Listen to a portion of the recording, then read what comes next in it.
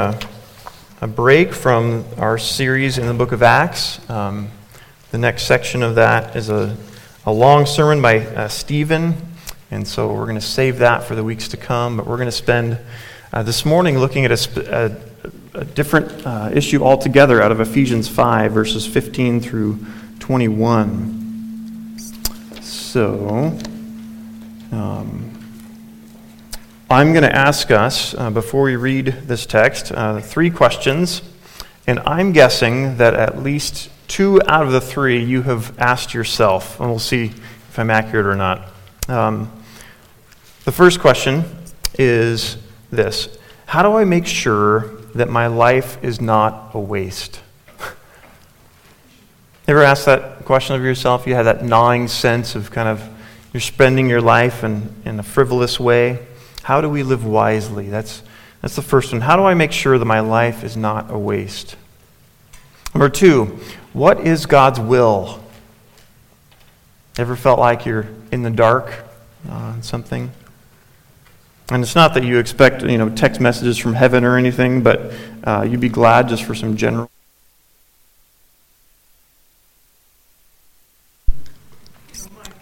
No mic? Here we go. Number 3. I'll talk loud. What is it like to be filled by the Holy Spirit? What is it like to be filled by the Holy Spirit? Perhaps you know someone who is really mature and they seem like they're living with God-given convictions. They're attuned to the spiritual realm. They're keeping in step with the Spirit. And you just wonder sometimes, how does that happen? How does a person do that in practice? So how do I make sure my life is not a waste? It's kind of a morbid question, but number 2, what is God's will? And 3, what is it like to be filled with the Holy Spirit? Have you asked those questions or wondered those questions to yourself? If you're like me, I bet you have. Now, our text this morning is going to address all 3 of those questions, not exhaustively. It's not going to tell us exactly how to consider all of those questions, but it is going to hit all of them. And in fact, our text says that already by this time in the service, we have already, in a sense, lived purposefully and done God's will, and for the most part, been operating under the direction of the Holy Spirit. Already that's happened. Now, you might be surprised to hear that, but one of the wonderful and unexpected things about the Christian life is how God grows His children. How He does that. God does supernatural work through ordinary means. God does supernatural work through ordinary means. So all growth as a Christian is miraculous, but not all the means by which He does that feel super spectacular and out of the ordinary. Sometimes we think that spiritual maturity is accomplished by taking a kind of journey like Dr. Strange does, where you go through all these levels of reality and have these monastic moments and this kind of vague, fuzzy stuff. But then you become a Christian and you find that a lot of the time it's just ordinary, straightforward stuff that actually does it. That's how God grows us, through ordinary means. So how do ordinary followers of Christ, people like you and me, how do we live carefully? How do we submit ourselves to God's will? How are we filled by the Holy Spirit? And how do we do that as a church? That's the question we'll be answering this morning out of Ephesians chapter 5. Why don't you stand if you're able, and I'm going to read for us out of Ephesians chapter 5, verses 15 through 21. Here's what God's word says. Look carefully then how you walk, not as unwise, but as wise, making the best use of the time because the days are evil. Therefore, do not be foolish, but understand what the will of the Lord is. And do not get drunk with wine, for that's debauchery, but be filled with the Spirit, addressing one another in psalms and hymns and spiritual songs, singing and making melody to the Lord with all your heart, giving thanks always and for everything to God the Father in the name of our Lord Jesus Christ, submitting to one another out of reverence for Christ. Amen. You can be seated. Here's where I'm going this morning. Here's the point. Meeting and singing with the church is one way that the Holy Spirit helps Christ's body to live carefully for the will of God. Meeting and singing with the church is one way that the Holy Spirit helps Christ's body to live carefully for the will of God. Our outline this morning is simple. There's 3 points, and then we'll talk about some implications for our church. First, what's Paul's main point in this text, which is to live carefully and wisely. Second, he talks about 2 different kinds of influence that we can be under. And third, we're going to hear what a Spirit-filled church sounds like. And we'll talk about what that means for us as a church family. So first, his main point. What is he after? Well, our little paragraph is in the middle of a context. Okay, there's stuff before it and after it. And so it's important to know when you study the Bible, the context of a passage. And so Paul has painted this incredible picture of how we're now in Christ. And how by being in Christ, God has actually joined Jew and Gentile together in this plan that's uniting all things in Christ over time. This beautiful doctrine that you probably have looked at Ephesians, you've probably read it. It starts off with Paul blessing God in a worship in verse 3 of chapter 1. But then in chapter 4 of Ephesians, Paul turns a corner to take all this knowledge and all this learning and to now start to get it and feed it into our actual lives when he says in verse 1 of chapter 4, I therefore, a prisoner for the Lord, urge you to walk in a manner worthy of the calling to which you have been called. And now he's going to be talking about for the next 3 chapters how to live out the doctrine that he's taught. And he uses this language of walking over and over again just to let you know he's still talking about that. So in chapter 5 and verse 2 he says, and walk in love. In our passage in the very first verse, look carefully then how you walk. By that he means how you live your life, how you actually play this out. In chapter 5, right before our passage in verses 3 through 14, Paul's been contrasting the sons of darkness with the children of light, is what he says, and showing just how big of a difference there should be between the 2 groups. Not because one is better than the other, but because one has had their eyes open to the beauty of Jesus, and the Holy Spirit is now changing them. And so it's this kind of contrast of darkness and light. And that helps us to know why it is in verse 15 that he starts off saying, look carefully then how you walk. It's kind of in this setting of this contrast between darkness and light, like I said. So it's a sobering scene. It's a serious scene. And this idea of looking carefully how you walk is going to guide the rest of his letter. So look carefully how you walk in the church, in verses 15 through 21. Be careful how you live in your marriage, in verses 22 through the end of chapter 5. Be careful how you live as a parent, and how you live in your work and as your vocation. Be careful how you walk, and consider the spiritual realm in chapter 6. So he explains, be careful how you walk, but what does he mean by that? Look carefully then how you live. Well, what do you mean? In our passage, he gives us 2 different things. First, he says, not as unwise, but as wise. Not as unwise, but as wise. Wisdom is living skillfully in the fear of God. It's not just intellectual, you rattle off the right doctrinal answers to the questions. It's knowing how to take God's word and what he says and your life and help them to meet over and over again. That's wisdom. That's skillful living. And God is the reference point of wisdom, which is why it's impossible to be wise without knowing that there's a God who owns this place and who made you and designed things to work a certain way. But there are degrees of wisdom, aren't there? I mean, Christians can be very foolish, right? I can personally attest to that, right? There's degrees of this, and so there's this ability to discern what God desires.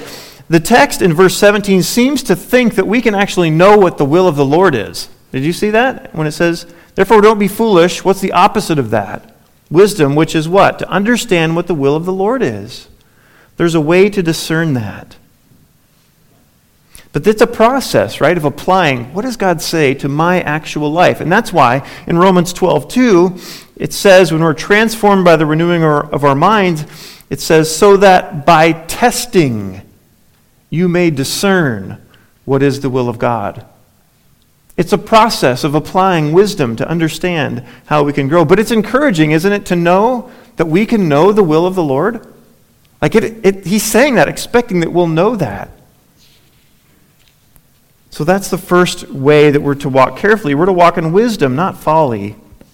But he says, as the second point, making the best use of the time because the days are evil. This literally means redeeming the time, or buying it back from the dumb ways you would have spent it if you hadn't known Jesus. Not just spending your life frivolously, but spending your life well. John Piper tells a story that I loved. He recounts the story of finding a disturbing retirement pamphlet.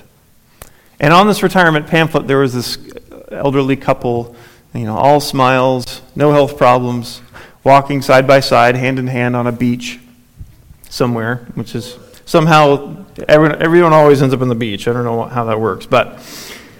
And in this pamphlet, it promised the time to collect seashells.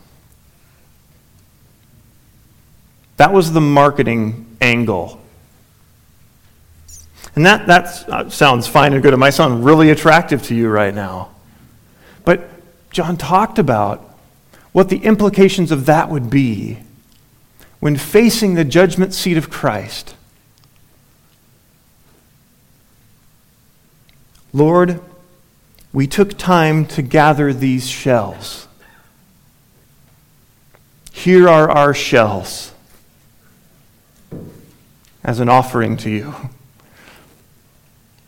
Now, I'm not against retirement, okay? But time is short. And we need to make the best use of it that we can. If it's true that we live in an evil age and that life is staggeringly significant, that we must spend our days well and carefully. See, the context of this command really matters. If I told you to come up here and stand right there and walk to the end of the room, and just show us how to do that, you might think, okay, I could do that. But if I changed the environment and said, you're at the edge of a minefield, and there's an enemy that's pressing in, and I want you to go from here to there, that would be a very different kind of walk, wouldn't it? Because of the significance, the context, the environment changes the degree of care that you take to do that. And when Paul is saying, look, the days are evil, time is short, he's saying, walk wisely, live carefully, spend your life on what matters. So that's Paul's point. Don't blow the wad of your life on frivolous things that don't matter.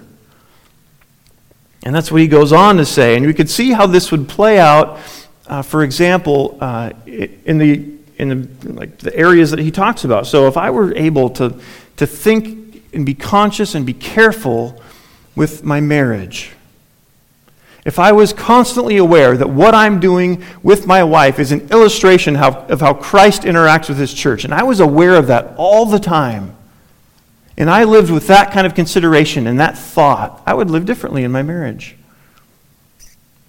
If I was a parent and I was aware of the sacred obligation of raising a generation for the glory of Christ to come and to shoot those arrows into the culture to make an impact for the glory, if I was aware of that all the time, I would probably parent differently. If I was aware that serving Christ in my workplace is possible, and I'm not just serving my boss, I'm not just making a paycheck, this matters, I would live differently. But how are we to live carefully in the church? How do we do that? How do we walk wisely in the church?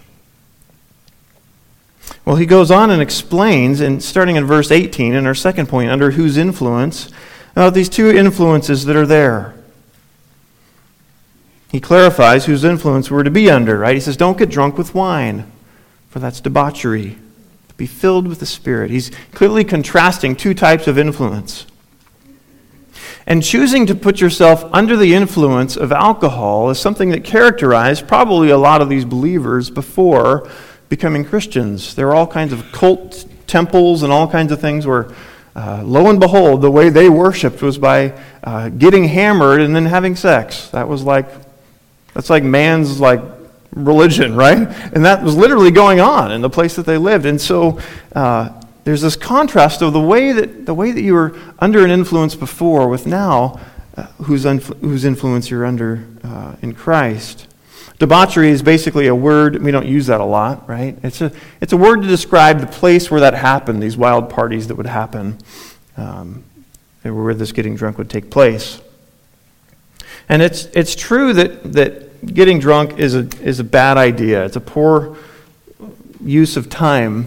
But I think one of the interesting things about this text is I think Paul could even ask the question like this: why numb your mind and detach from reality when there are such stunning and significant things to think about and do? He's just saying, oh, wine's bad and too much wine is... That's not it, right? Drunkenness is a concession. It's living a life in a muted way, in a way that's shortened by what's possible, what's potential. Living for the glory of Christ, living for significant and eternal things. That matters.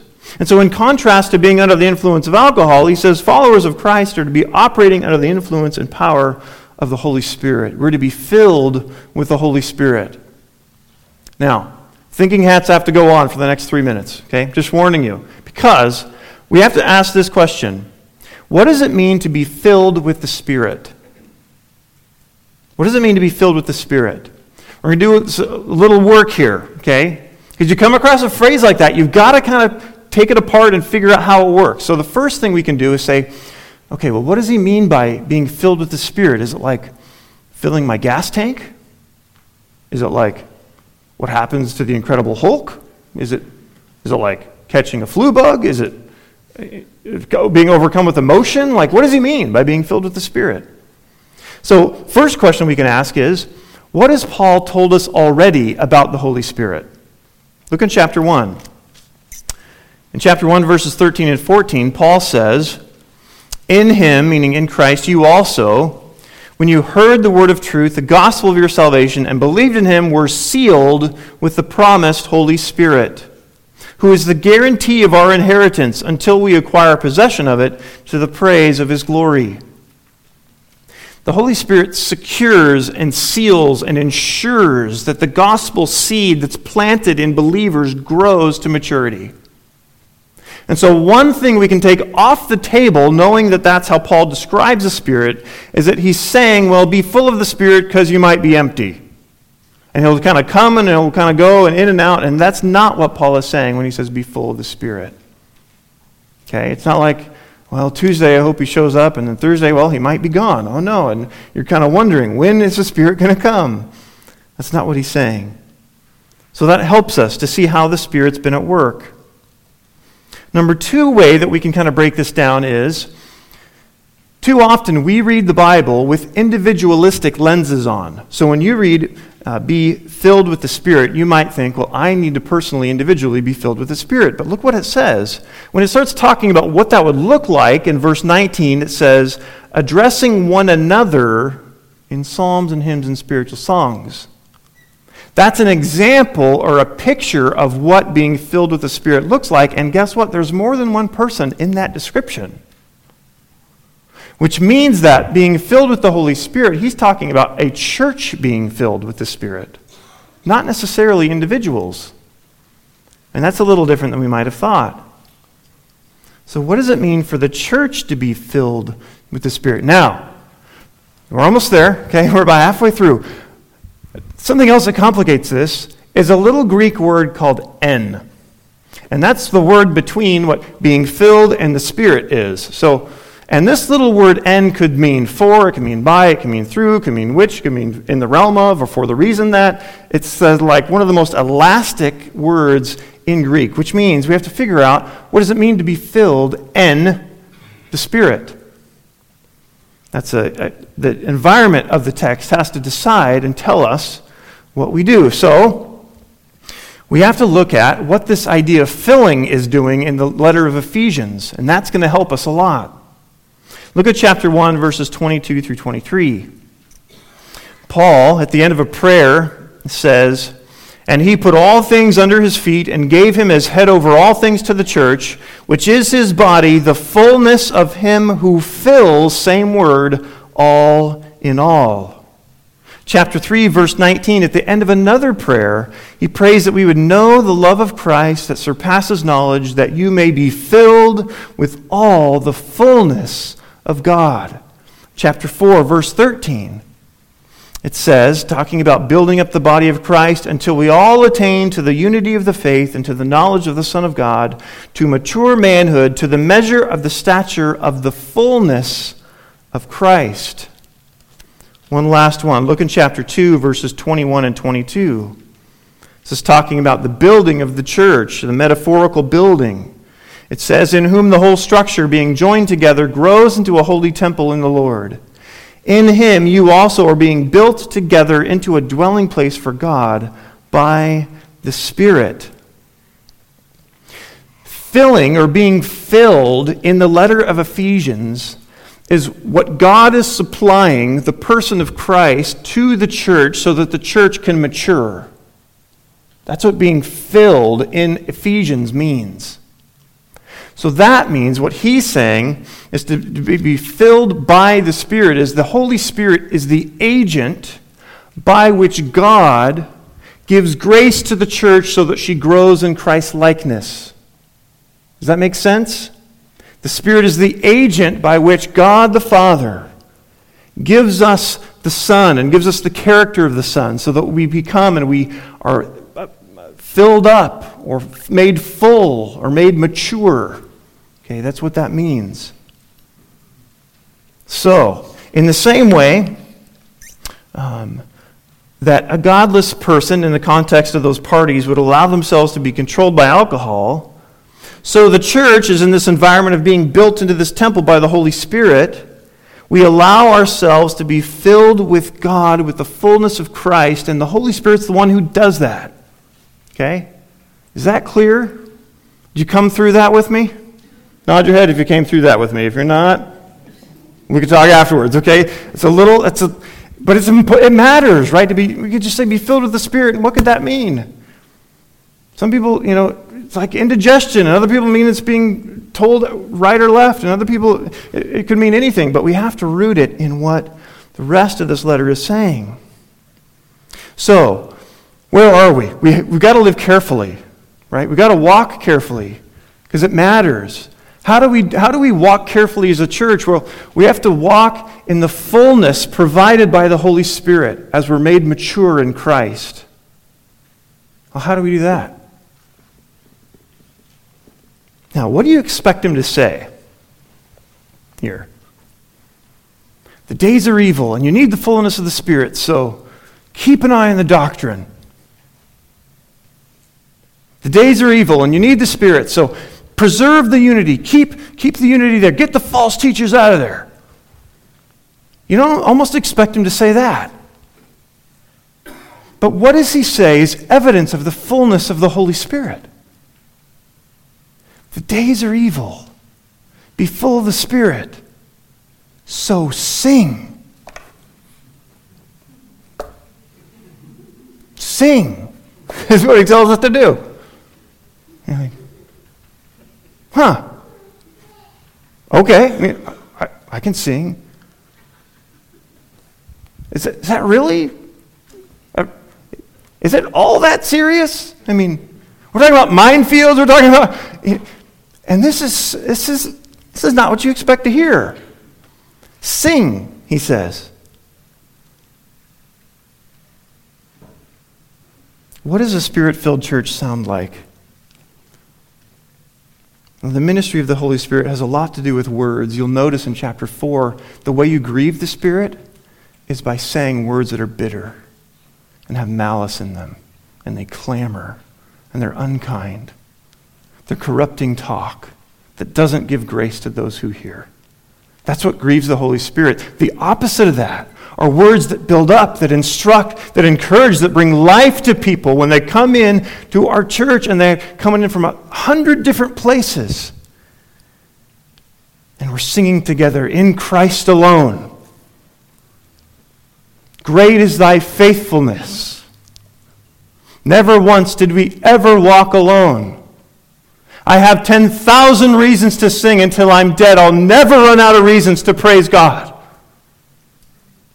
And we say those things, we confess those things to one another, and the Holy Spirit uses that to mature us and protect us and help us through singing. Singing matters. If you took the words that Paul says, live carefully, so sing. Be wise, sing. Make the best use of the time, sing.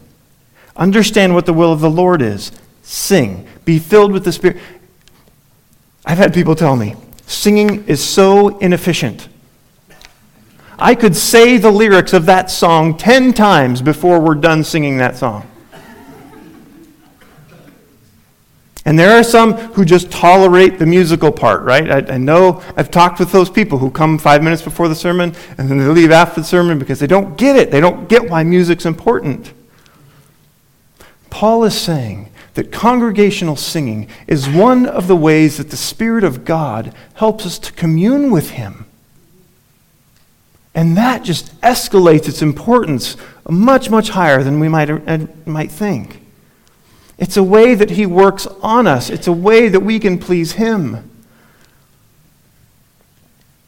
I would say to that person who says that singing is so inefficient, I realize I'm coming from a background that loves music, and I enjoy playing music, and so I get that I'm a little bit biased in that. Okay, so I've got to kind of step back from that. But I would say, think of all the ways that music makes impressions on you that teaching doesn't. I mean, if we're honest, a lot of you get more out of the things that we sing about than the things that are preached. Sometimes that happens, okay? And as a preacher, I'm going to admit that. Say that's okay, right?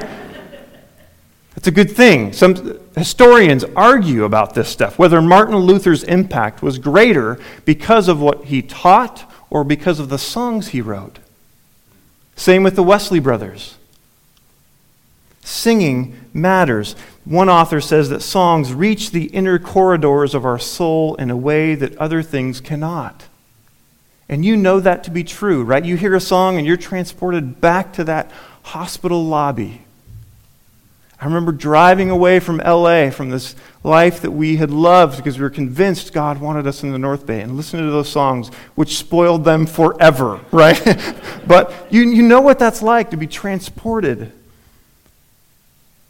Our kids are singing songs and singing scripture now in our church, and I remember, and I've memorized Colossians 3, 2 through 3, just because I organized getting that song together for the kids.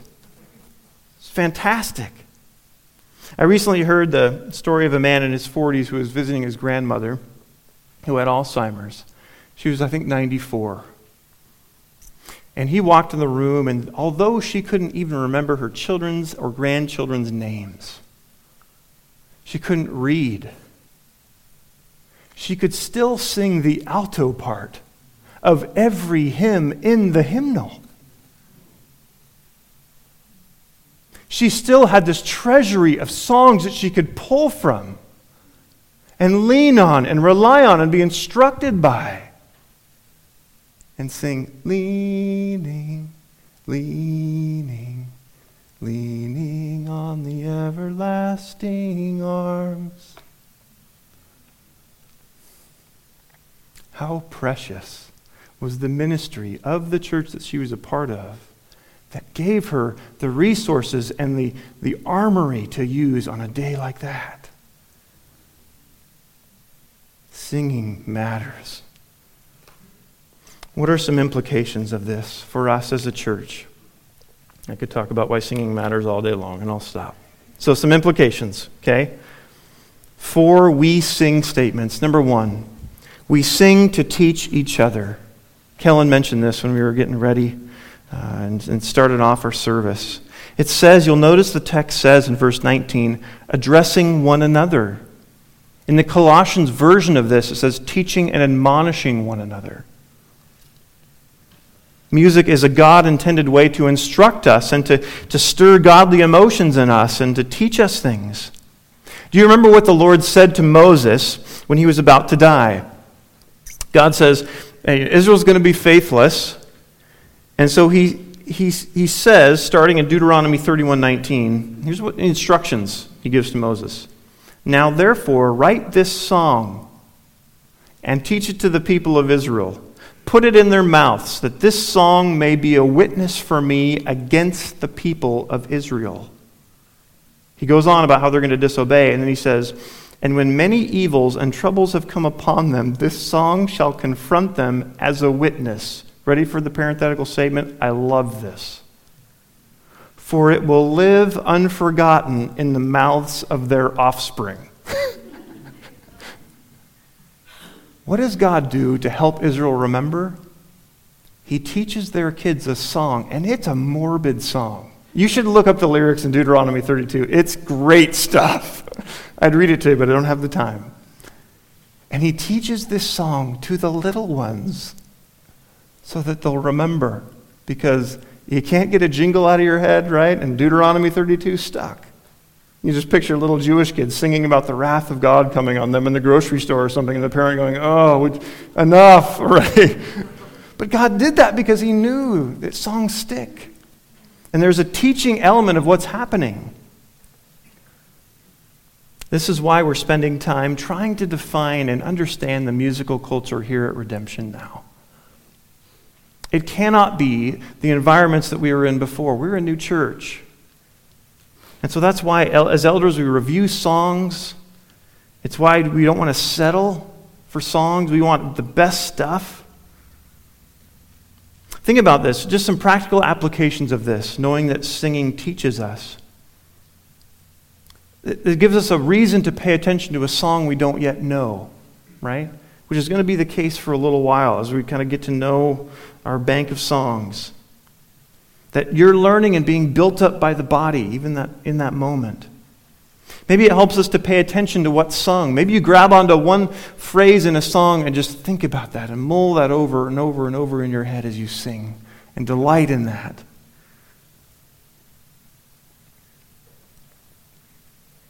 Did you know that in leading worship, we're trying to pick songs that line up with where the message is going so that it's helping. The ministry of the word is helped by the singing and vice versa. Have you ever thought about your role in building up the body through singing? That you have a role in that singing is not just about what you like or don't like. Singing is about what other people are being taught by. That you're teaching one another. Have you ever thought about how your punctuality, let's get really practical, punctuality could be either an encouragement or a discouragement to the culture here in singing. That imagine what it would be like if we came to church a little bit early to maybe read the bulletin in advance, look at ways you can pray, look at the text that's going to be preached, pray for the people who are leading worship, be ready to invest and engage with people when you come. What would it be like to elevate the ministry of singing and song to the place that Paul has it in our church? Consider that for yourself and for your family. Number 2, we sing with our hearts first and our voices second. After our time of singing earlier, you might have been paranoid listening to other people sing. You might be thinking, well, it's good that the guy next to me is singing with all his heart, and that's all. That's why I'm singing. But I love how there was a few modern hymn writers who were, people come to them all the time and say, I can't sing, I can't sing, I can't sing. And they rephrase it to say, do you mean that the sound that comes out of your mouth when you try to sing is not what you were hoping for? I love that, right? That's many of us, right? We're not all musical. Some of us are more mechanical that way, and we don't get it, right? When you're trying to make it all work, and it's not really working all that well. When we step back, I know that it's easy to recoil from singing, but think about this. The God of the universe is pleased with our singing. He inhabits the praises of his people. He delights in it. And I'm guessing it's not because of our pitch, right? He has 1 million angels singing to him all the time. This is not all that impressive in terms of sound waves to him, right? I hate to burst the bubble. Thank you, Kellen, for serving us well. But we're not all that great. What matters to him is that we're making melody to the Lord with all our hearts. With all of who we are, and he knows, I have that church's heart. They're adoring me. They love me. They delight in me. They see what's valuable in me. We sing with our hearts first and our voices second. We have to lose that concern for what the person around us thinks because we care most about what pleases God. We have to let that go. Sometimes we Cunninghams sing loud. We don't apologize for it, but as a kid it led to some really awkward moments.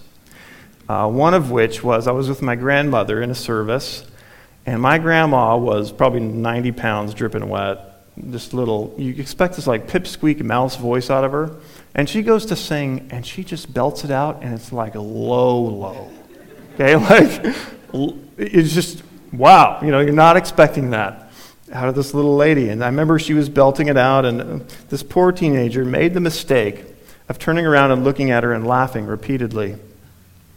And my grandma was a gracious woman, and she leaned forward to him and kindly said, "Son, I'm not singing for you." And went right back to it. It was awesome. It was the best picture. We sing for the Lord. We sing with our hearts. We are not singing to impress one another. Are you making melody to the Lord with your heart?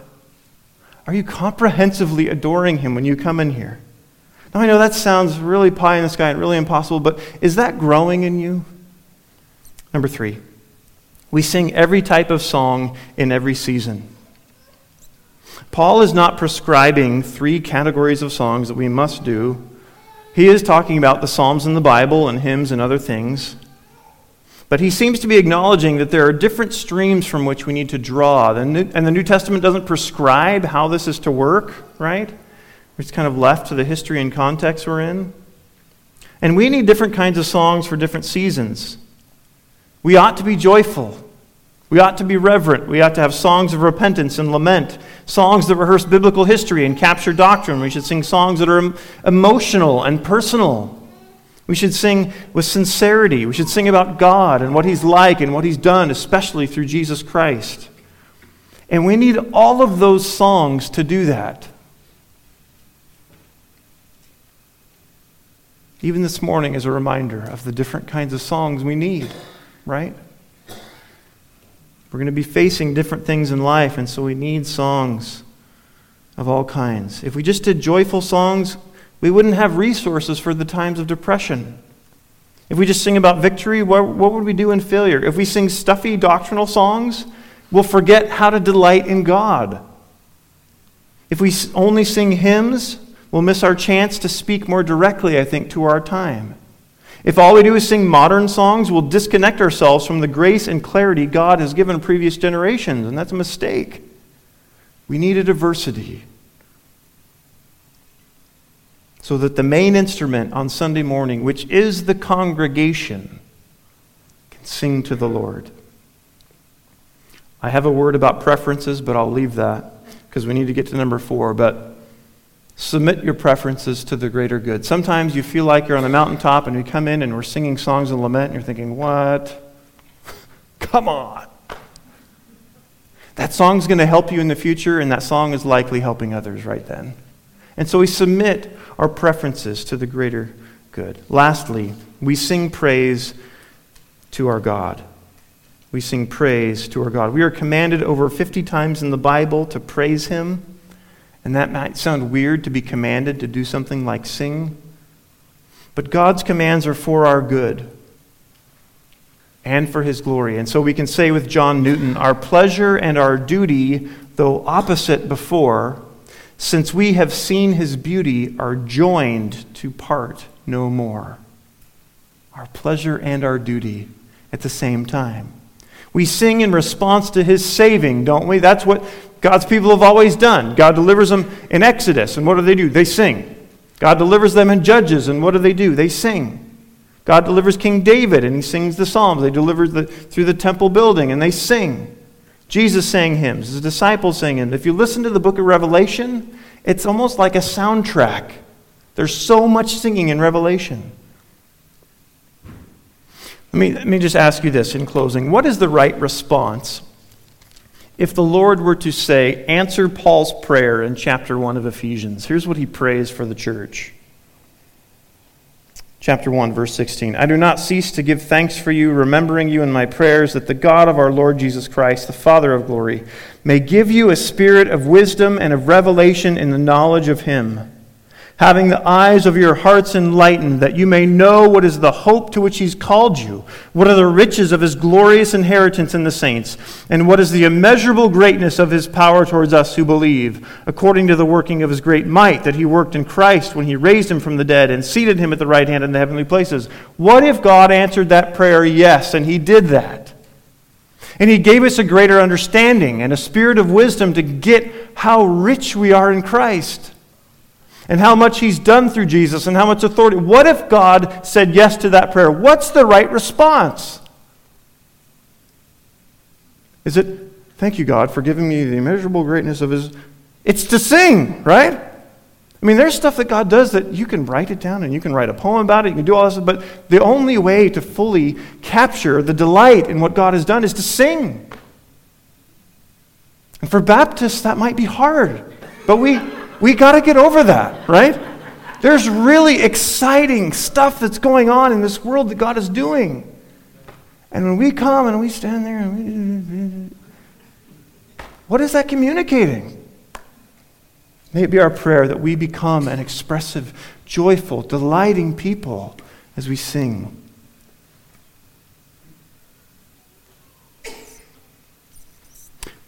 In closing, our gospel connection and to the person of Christ, Paul says in Philippians 3:3, for we are the real circumcision who worship by the Spirit of God and glory in Christ Jesus and put no confidence in the flesh. That's what marks us. We worship by the Spirit of God and we glory in Christ Jesus. Jesus Christ is our access to God, right? And if he is our access to God, and we delight in that, and we love that so much, what would it be like to enter his presence and just be satisfied to be there? What do we do with this access that we have to God through Jesus? It's like you get in the throne room, you get in the presence of God, and what do you do there, right? We're glad we have access. That's great. That happened through Christ. But what do we do when we're there? We worship him. We have access for reasons of worshiping and delighting in God. So I'm thankful we have access, but I want us to use that access to glorify him, and to make much of him. That's what the gospel has accomplished and allowed us to do. Let me pray as we seek God's help in understanding the significance of singing. Gracious Father, we love you. We thank you. We thank you for the creativity and the genius that it was and is to instruct your people to sing. God, it tells us a lot about what you're like, that you're lovely and you're beautiful and you work on so much more than a purely intellectual level. God, thank you that careful living in the fullness of your Spirit results in singing. And God, I pray that as a church, as we come together and as we learn each other's songs, as we try to figure out what is the musical culture at Redemption that's going to be the most helpful to glorify you and to build up the body here, we pray for your wisdom. We pray for your patience and your grace as we continue to instruct one another in this way. And we thank you, Father, for the power of the gospel and how it gives us access to God. Help us to use that access to make much of you, to bring our whole hearts here and to sing expectantly. Father, we thank you for Jesus. We thank you for the Holy Spirit. We pray that we would live within the fullness of what it means to be in Christ as a church family.